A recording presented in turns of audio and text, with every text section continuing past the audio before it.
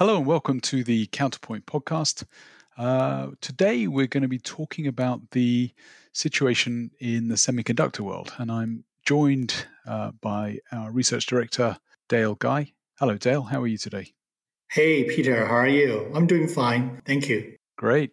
So Dale has joined Counterpoint fairly recently, coming from a career in equity research with some of the biggest banks in the world, and is leading our charge looking at the overall kind of semiconductor market with a special focus on the foundries. And they are very much in the frame at the moment as we're kind of coming out of this. Well, I guess some of us are still in the pandemic. We're still in the lockdown here in the UK. I think Taiwan has been has managed the situation much better. But it's interesting actually, Dale, because it's I guess it's just about a year since because Chinese New Year 2020 was when the pandemic really kind of made headlines around the world, and that was when we saw a big kind of crash in demand in China at the same time as a lot of people were kind of going home from the factories. So that impacted the supply chain then. Right. What we've seen since then is a kind of a strong bounce back in demand at different rates across the world. And as people have been working much more from home and using smart devices more to entertain themselves, we've seen this kind of increase in demand, right? So there's been this difficulty for the overall semiconductor and finished goods supply chain to kind of manage that drop in demand and then return of demand. And I think where this has really kind of hit the headlines is in the automobile sector. So sales of cars fell off a cliff back when the pandemic first hit, but then they kind of bounced back. But I guess the auto industry is a bit slower moving than maybe smartphones. So they forecast the recovery badly, and now they're being hit. Is that how you see it? Yeah, thanks, Peter. I think this year definitely is also challenging to the supply chain because I think last year, all the supply chain question is where's the demand? And this year, the question becomes to where's the supply? Because we do find a supply shortage, particularly in the semiconductor industry, and recently hitting the automotive sector more. I think there are two special reasons. First of all, if you look at the recovery of the demand from last year, auto was the last one. I remember when in July to August, we start to see the demand from PCs, smart homes, even people talk about new game consoles, people talk about iPhones. We start to see the demand come up. But auto, we didn't hear the demand pick up until fourth quarter.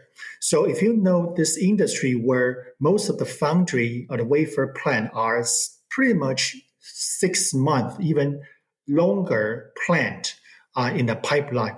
So when the demand comes up in auto chips for foundry guys, they already fully book. So they fully book in Q1, Q2, maybe into the second half. So right now we see the big demand and supply imbalance in the auto industry. And secondly, I think in the past few years, most of the auto guys, they didn't increase too much capacity. They actually outsource more to foundry. And most of the company were IDM, such as NXP, such as Renesas, but increasingly they had outsourced more to foundry. So they rely on foundry more, but now foundry capacity fully booked. So even if they want to turn back to their in-house production, it takes time. So I think in addition to this work from home demand, in addition to the 5G or the high performing computer, we talk. But the two reasons which particularly addressing these issues, which are unexpected until very end of the year. Thanks, Dale. And I think it's interesting to look at the way that the auto industry is structured because, as you mentioned, there are some of the chip suppliers like NXP and so on.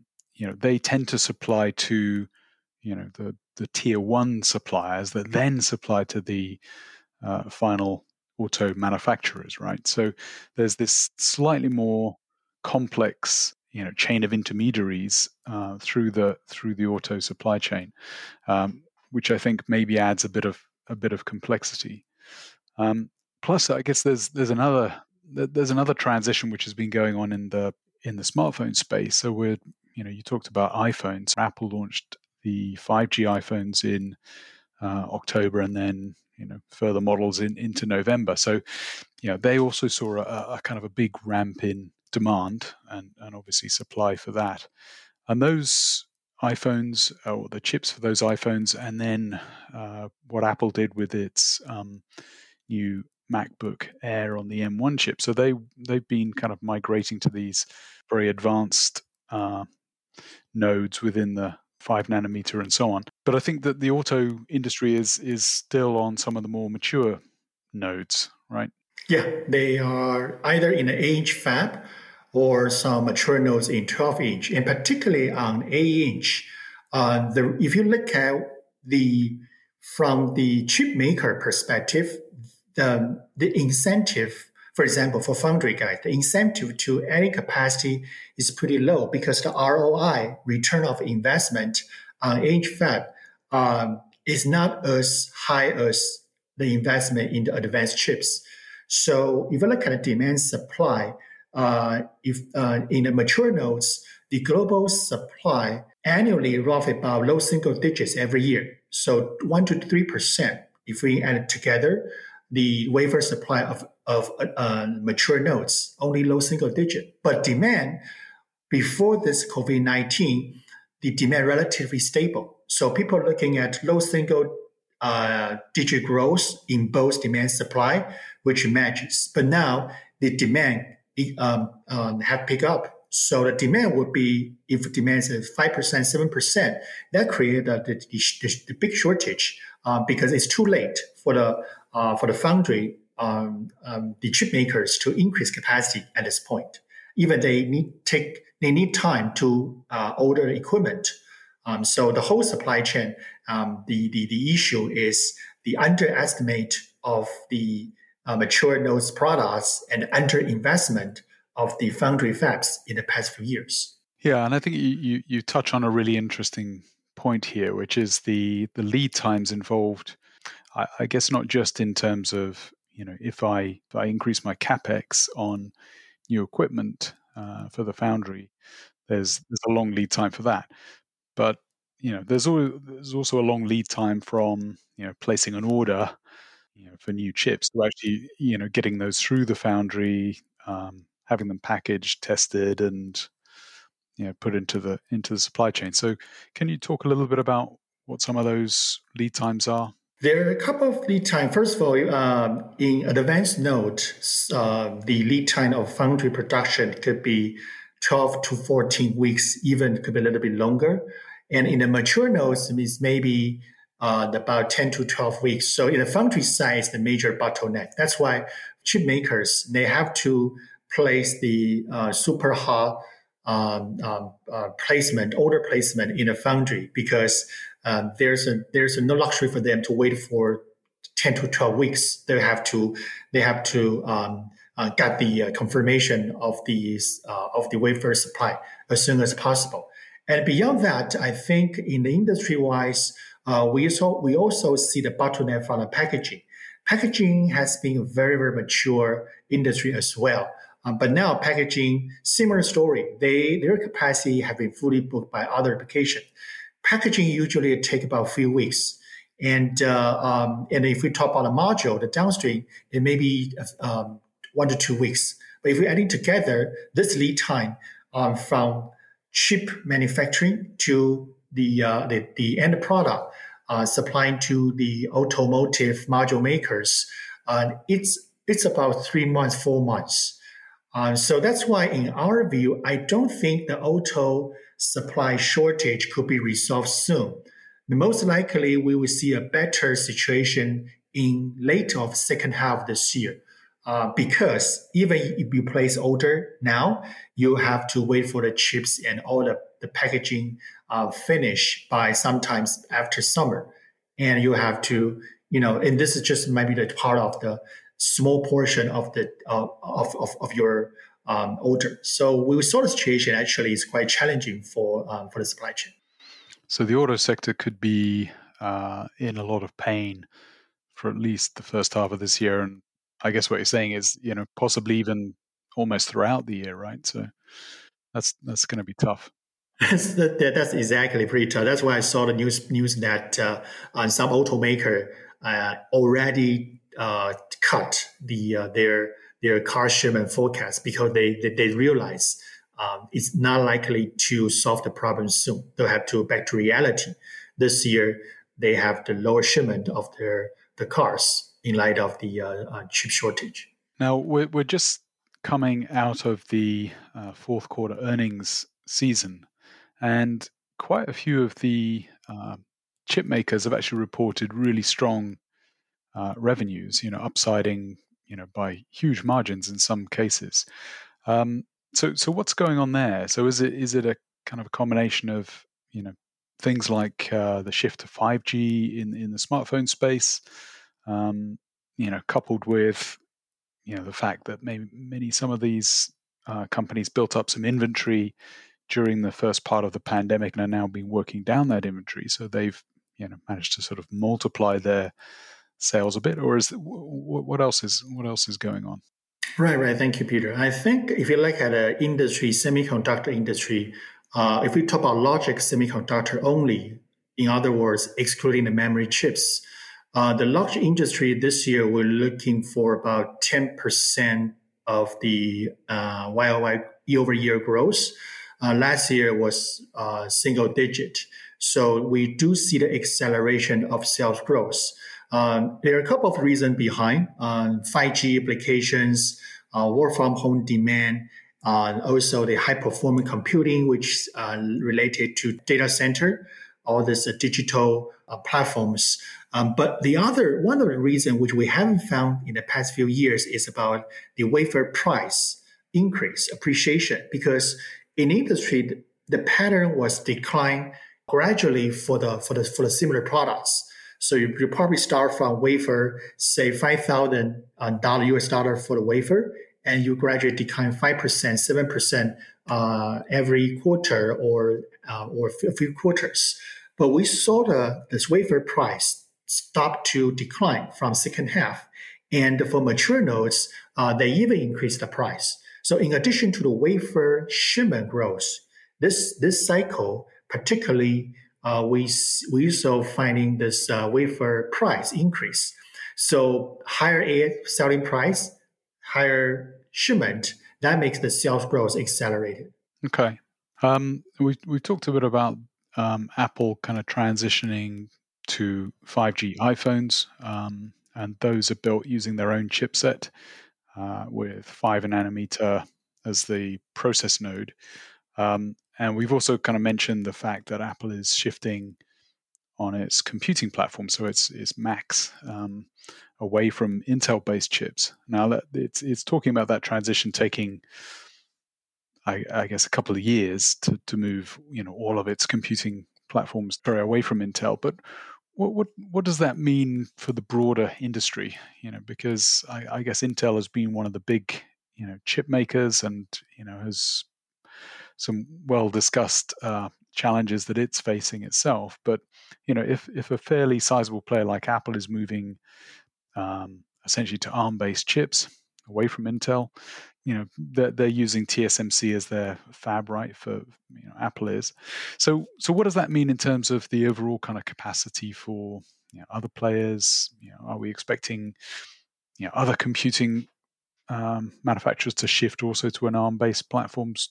Yeah, sure. Yeah, Peter, actually, this is quite a lot of question around there. But, in addition to Apple, even though Qualcomm, they also restart to work on their chips, targeting PCs.